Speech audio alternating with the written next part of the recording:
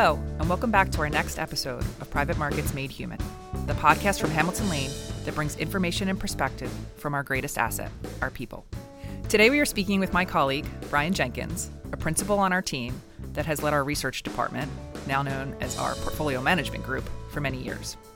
Bryan and his team are the masterminds behind the data that you see presented in our market overview. Bryan, welcome to the show. Thanks for having me. So I think today I want to dive into all things market overview, but let's start high level.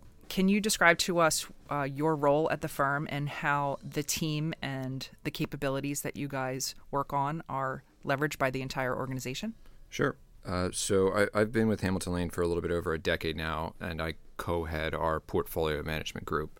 So that encompasses all aspects of portfolio construction. So think about strategic asset allocation, about how we implement portfolios, as well as working with our other investment teams to place managers and deals into client portfolios. The other piece of my role is managing the firm's data assets and helping figure out ways that we can use that data to build tools, to build analytics that can help inform a lot of our investment decision making. Can you talk a little bit more about those data assets? What does it look like? How has it evolved? Why do we think it's unique? Yeah, well, maybe we could start with the state of data in private markets, which private markets data sucks, right? It's terrible. No, I've worked in the asset class for a while, and I think there are a lot of interesting facets to it, but data is the one place where it's really fallen short. I mean, this is an asset class where I think it was 4 or 5 years ago where one of the leading industry data sets had to be thrown out because there were major issues with how data was collected and displayed. And so at Hamilton Lane, that data challenge is something that we recognized 30 years ago when the firm first started, and it's been in our DNA.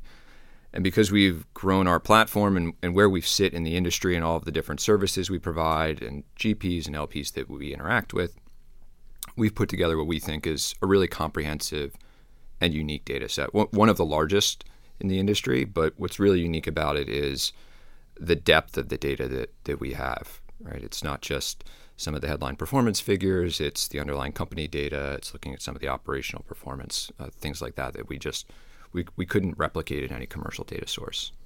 And so what do you think that means in terms of our ability to now create new models or come up with new analyses that maybe haven't been done before?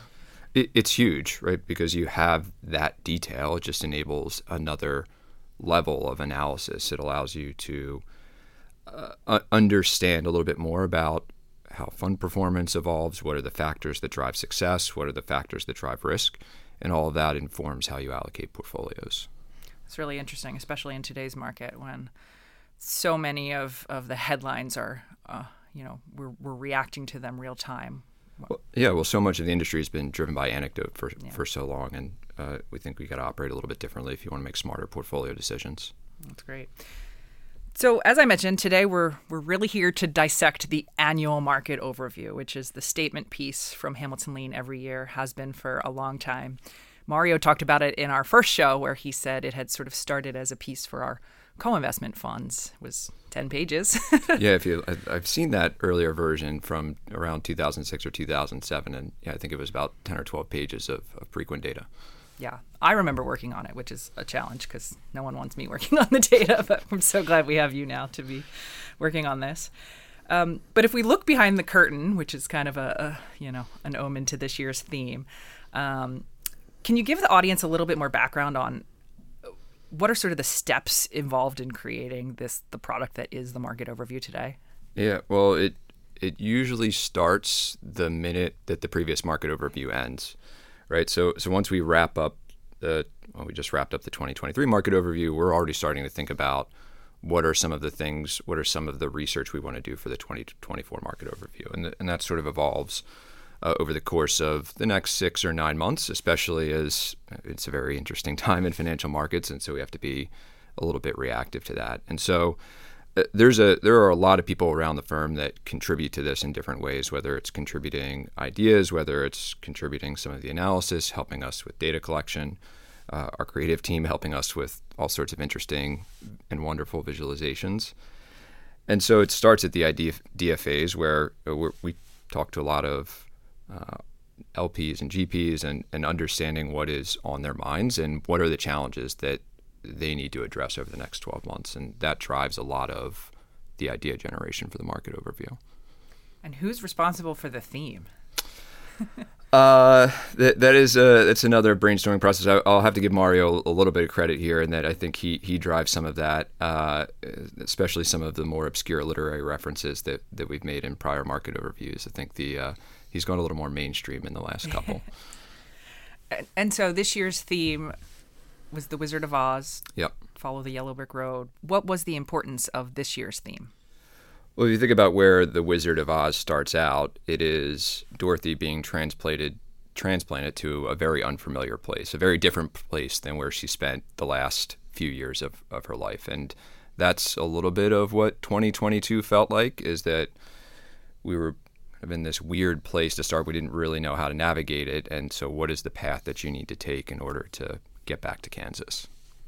That's fascinating. I think it really hit well with others. Last year's was the Midas and the Golden Touch, which was interesting. And it was a time where everything looked great up to the right. And then certainly this year, there's been a lot of noise. Well, it was prescient in some ways, because if you think about how that story ends, it's that the touch of turning everything to gold becomes a curse. Yeah, sure. Absolutely. That's great.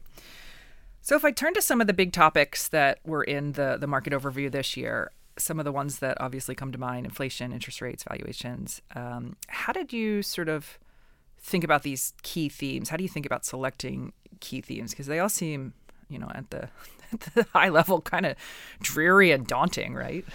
Well, it was a dreary year, especially here in Philadelphia, where you think you have the Eagles, the Phillies, and the Union all losing in heartbreaking fashion. And so that certainly informed our dreariness at the outset. But no, I think some of those things, we have to think about them in a private markets context, right? There are millions of people out there commenting on where inflation is going, what's driving interest rates, what the Fed's going to do, what the ECB is going to do. And what we need to think about is, what does that mean for private markets portfolios? How does that impact the strategies that we're looking at?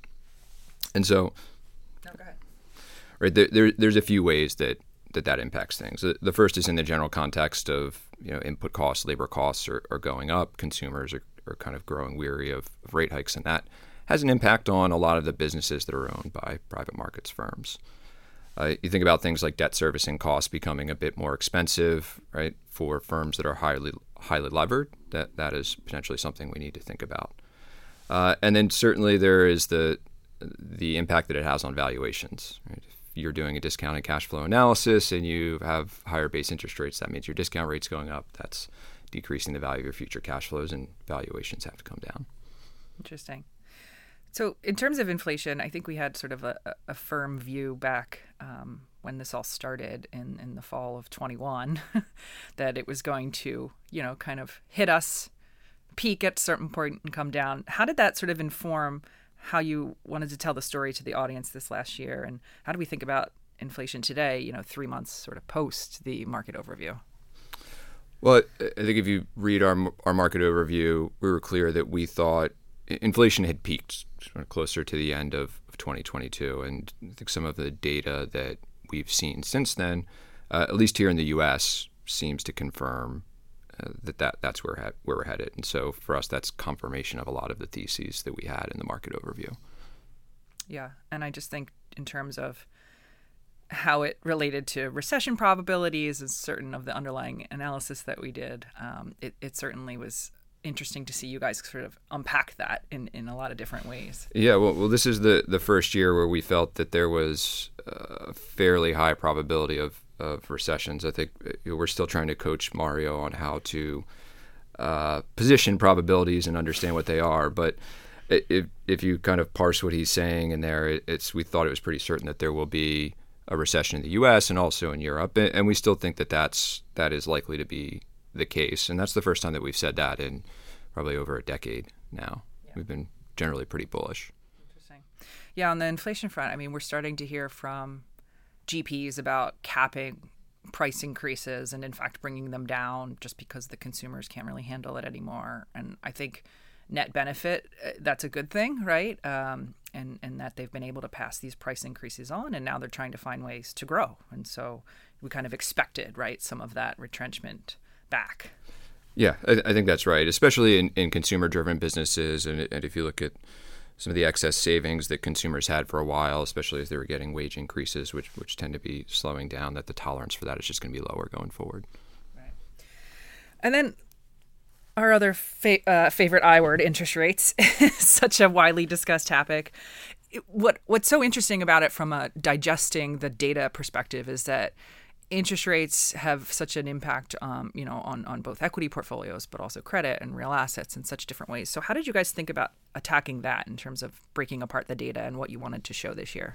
Well, it's exactly like you alluded to. You have to break out its impact on different strategies, because rate hikes have a different impact depending on the type of security or asset that you're owning.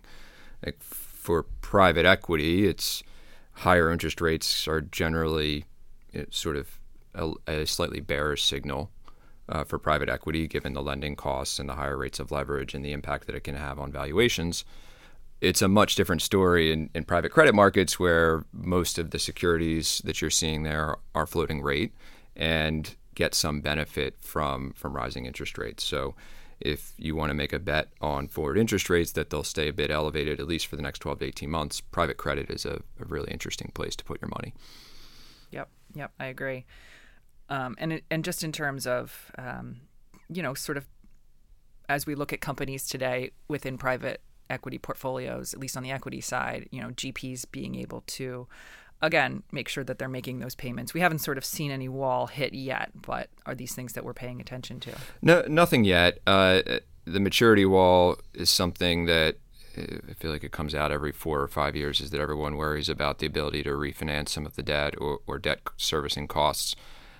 I think it's something that is unlikely to be a major problem, right? The forward outlook, if you look 3 or 4 years out, is that interest rates will come back down to something a bit more manageable. Yeah. And then in terms of valuations, I think it's fascinating what we do here with valuations. So maybe we could start with that, just in terms of how we at HL think about, the data, how we watch the data, and how we sort of predict where we think valuations are going to end up each quarter. Can you explain that a little bit? Yeah. So valuations, very topical, especially when you see large swings in public markets, right? Anytime you see a large swing in public markets and the swing isn't quite as big in private markets, everyone's wondering, well, hey, what the hell? Why haven't these adjusted as much as what we've seen in other asset classes? And I think there are a number of fundamental reasons for why that shouldn't necessarily be the case, that aren't just everyone's BSing us and just making up numbers and have their heads buried in the sand.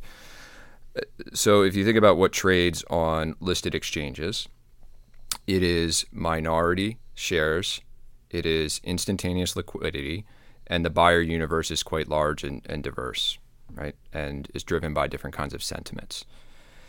If you think about how private companies are valued, it is a control stake, it is a single buyer, right? It is a negotiated process where the longer term outlook is really what's driving the valuation. And so to me, those things don't necessarily have to have the same type of price, or at least the same type of volatility, I would say. The sentiment that a buyer that knows a business very well or is getting to know it over 6 months, right, isn't going to change as much as some of the day-to-day swings that you would see in traded equities.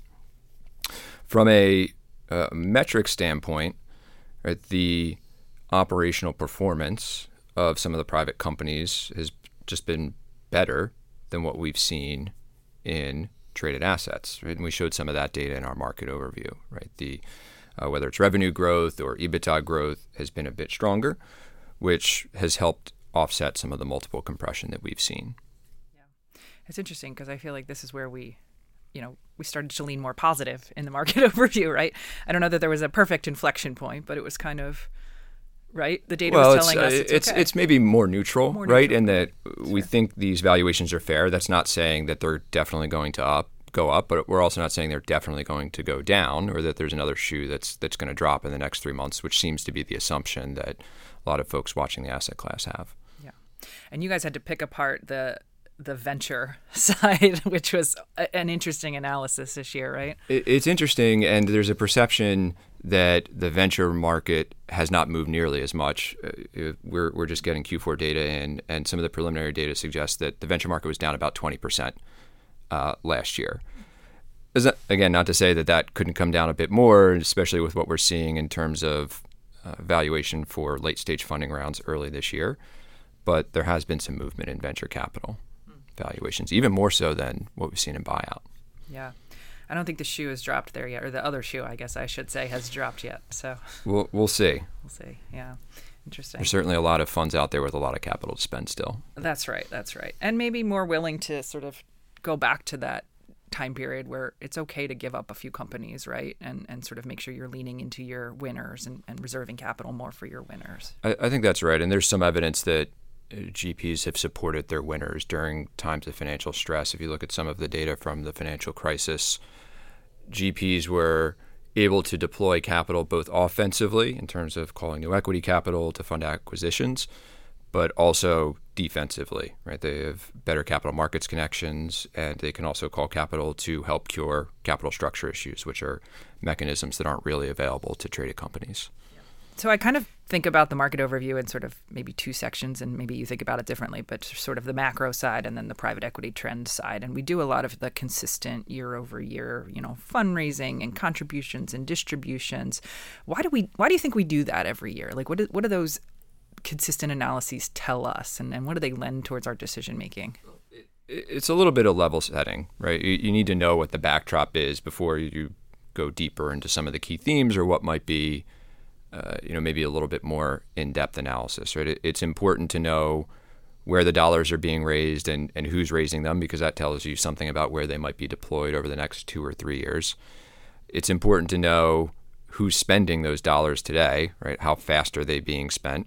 And also who's selling? Where's the liquidity coming from, right? Those are all sort of interesting aspects that help set the backdrop for some of the more in-depth themes that we explore. And it's also helpful to keep it more on a relative basis, right? Absolutely. Yeah. So you can kind of look at long-term trends, but then I'll just also say, like, here's where it should be or has been, right? Part of what we need to do is provide some sort of historical context so that when we say venture capital funds were spending money at spending their unfunded capital at 70% rate, like what does that mean relative to history? Is that fast? Is that slow? It's pretty fast, but that's a big signal, right? That was a big signal for us. And we certainly have enough charts that we put in there, and maybe they don't tell us the story, but they're still important to kind of put in there, right? We always talk about that wall of maturity or that NAV growth chart, which is important. But yeah, well, that's the other thing is it helps to reinforce some of the challenges to preconceived notions, right? That there's been this notion that there's this wall of unfunded capital that needs to be spent right away. And I've heard that every year since I've started in this asset class. And so having that chart every year, while we say it is the least important chart, serves a bit of importance in reminding people that it doesn't actually matter. Right. We also put, and this could be my own opinion, but the purchase price multiple charts and the debt ratio charts, I mean, they're important, but they haven't really changed much over the last, decade. And I think what we've said is we've kind of gotten to a new normal. I think what's important on those slides is looking at it relative to the public markets and where. Yeah. But it's important to keep tabs on it so you know when it does change, right? If there is a major shift in how assets are being priced or the leverage available as a result of the interest rate environment, those are both important factors for go-forward returns. Yeah. So when we think today about just sort of some of the challenges that LPs have in terms of, they've committed a lot of money over the last few years, maybe even some more in venture than in others. You've got allocation. I think knowing the backdrop of what the market overview told us this year, where are we advising clients? What is our expectation, I guess, in terms of our portfolio recommendations for some of those clients? Let's start with the allocation bit first, because that is probably the most pressing challenge for LPs that have been committing over the past decade. So we showed some of this in the market overview. Most LPs, when they're committing to a private equity fund, expect to get about 80 cents of net asset value for every dollar invested. What we've seen over the last few years is they've been getting more like $1.20. And so if you've invested over the past decade, say you invested $100 per year, you'd probably expect about $500 worth of NAV. Your actual NAV is more like $1,000, right? So 2x your allocation. And so what are your options? Option one is just to stop committing, And that was the option that a lot of LPs took during the financial crisis in 2008. And that didn't work out too well for a lot of LPs because some of those vintage years right after the crisis were some of the best vintage years, and it took years to restart their program. Your second option is to sell some things. And that's something that some LPs have elected to do. We've seen that activity on the secondary market. We've seen more LP portfolios come to market. And I think that is a legitimate option for some LPs that are looking to rebalance, especially if they're pruning some of their relationships and looking to exit some of their non-core relationships. The third option, which I think is probably the best option, is to find a way to keep some sort of relatively consistent commitment pace. Maybe it's a bit less than what you've seen over the past couple of years, especially in the past couple of years. If you were just maintaining your relationships with how fast everyone was coming back to market, you probably had a higher pace. But we tend to think that over the long run, having some manner of consistent commitment pacing is going to drive the best returns for LPs. Yeah. And we work a lot with your team and with our tools that we have to sort of look at cash flows in different market environments and why continuing to commit at that pace is important, even if it's at the lower end. Of course. And we talked a little bit about the numerator effect. There is a denominator effect to this as well, that when you had public markets drop 15 to 20%, that exacerbates it. And I don't expect that will continue for a very extended period of time at least. Well, and then the second part of my question, which I asked a lot in there, was just sort of where are we kind of leaning in these days? What were some of the key themes in our market overview in terms of where we're leaning into in today's environment? Yeah, so I think there's a few places that are really interesting in this kind of market. So first, infrastructure, particularly around energy transition related assets. And I know there are some folks that think this is really an ESG driven thesis. It's not really ESG driven. There's certainly a component of it, and folks that are interested in that should consider this. But it's a little bit more government or national policy driven, which I'm not always a fan of those. But I think there's some real momentum behind this. It's one of the few places that you're likely to see some sort of compromise because everyone's constituents need to drive on roads, and they want a lower energy bill, and they need access to internet to do their jobs, and then post about their jobs on TikTok and all of those things. And so it is something that I think you will continue to see governments drive spending towards. And last year also taught us a lot about the importance for energy security and energy independence. And so you see things like the Inflation Reduction Act here in the U.S. that might drive over $4 trillion worth of investment into renewable energy and securing our energy supply. The EU wants to have 70% of their energy generated by renewables, right, as a way to move away from oil dependence from Russia and some of the other countries in Eastern Europe.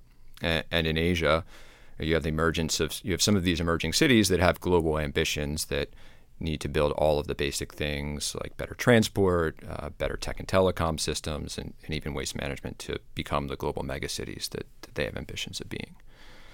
So I think infrastructure, really interesting. Secondaries is another place where we're spending a lot of time. We just talked about some of the overallocation issue that's driving deal flow on the LP portfolio side. I also think this is a place where there's a lot of innovation or probably more solutions development occurring, right? This is a place where we find creative solutions to create liquidity for LPs or GPs that might not otherwise be able to get it. And there's an growing acceptance that the secondary market is a tool for portfolio management that you can use rather than a market of last resort where there's only distressed sellers and buyers looking to take advantage of those distressed sellers. And then the third place, which we touched on a little bit earlier, is the credit markets. So there's an interest rate element to this. Certainly, if now in senior credit, if you're looking at getting SOFR plus 600 for first lien loans, a couple of years ago that was 7%, 8%. Now that's 10, 11%, and you're not taking much more risk, and so you're getting paid a premium for the same level of risk, which is really attractive. I also think there's a supply-demand story here as well. Right? You look at private credit fundraising; it's about $200 billion per year for the last few years, which is healthy. But when you consider that buyout dry powder is closer to about $1 trillion, right, there's a gap in between what needs to be funded and the funding available, especially think about what's happened over the last month or so with some of the regional banks that funded a lot of these LBOs that might not have that kind of funding, and private credit can step in and provide some of that funding.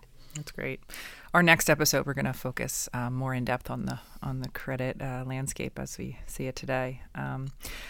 So I guess, all that being said, are you bullish on private equity? I mean, would you agree that we as LPs should continue to lean in here? Bullish is a relative term, right? I think I am bullish on private equity relative to the other assets that are available to investors over the long term, right? I don't think about things on just a 1 year or 18-month basis. It's over a 5, 7, 10-year period what looks the most attractive. And so I think in my mind, I don't see any reason why private equity or private credit or private infrastructure won't continue to produce an appropriate level of risk-adjusted performance that is better than what you can get in traded assets. So as we finish this up, I haven't done this before, but I want to do a few rapid-fire questions at you, if that's okay. Sure. The first would be, what has been your favorite analysis that your team has produced over the years for the market overview? Good question. I think I'd have to say, and we've done this a couple of times, where we refer to them internally as our fund picking robots, but really what we did is said, hey, let's set some really simple rules for picking funds. So for example, I will only pick funds where when they come to market, the manager is top quartile or top quartile and had distributed some minimum level from their previous 2 funds, or had only comes back to market every 3 years, so they're not coming back to market very, very quickly. So it was a really interesting way to think about fund picking, and you can program them into an algorithm and have your robot stick to those rules and see what the performance looks like and see what the volatility looks like.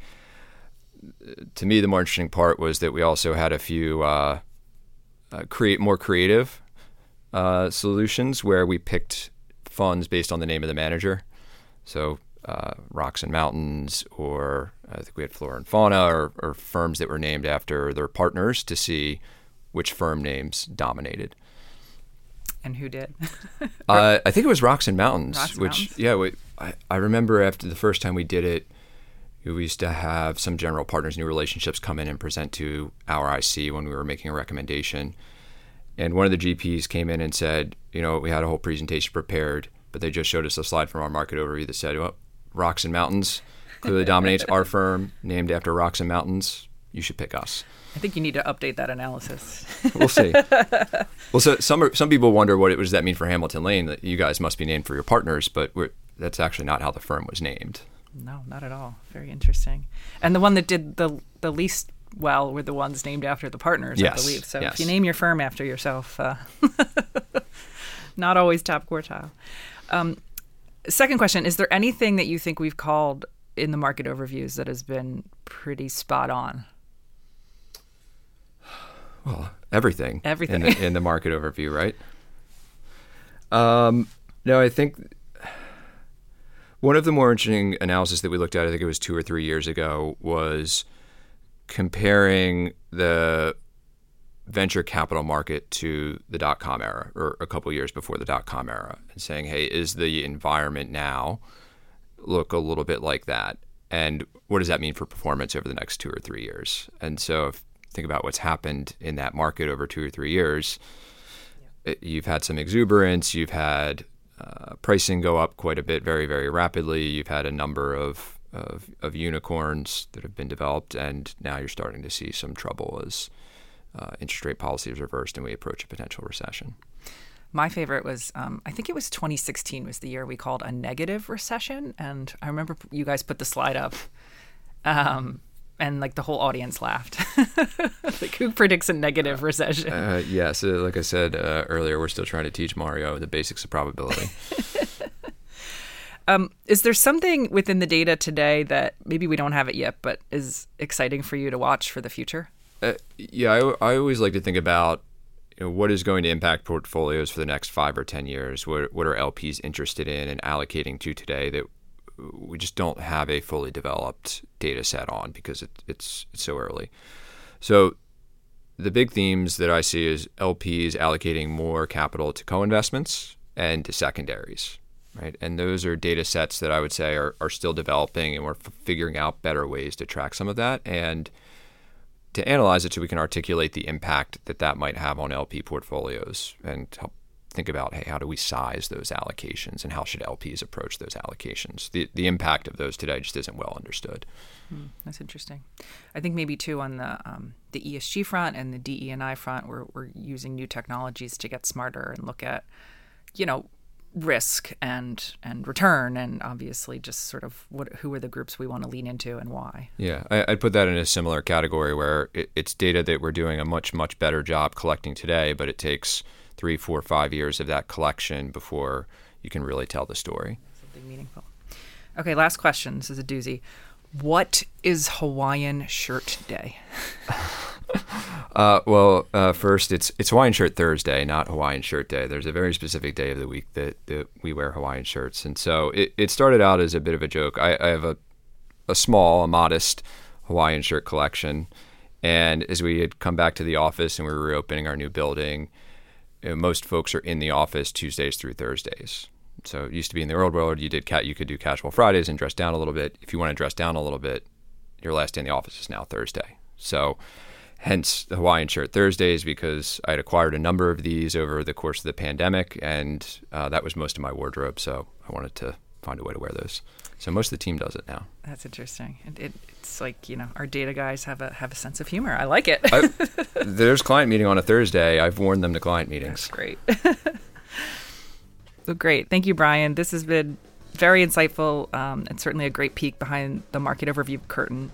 But as you mentioned, we know it takes a lot of work behind the scenes to craft, a thoughtful, relevant document. And so we're grateful to you and to your team and to everyone that contributes. And, for those who want more information, I believe access to the market overview is directly on our website. Yeah, I think that's right. Thanks for having me, Katie.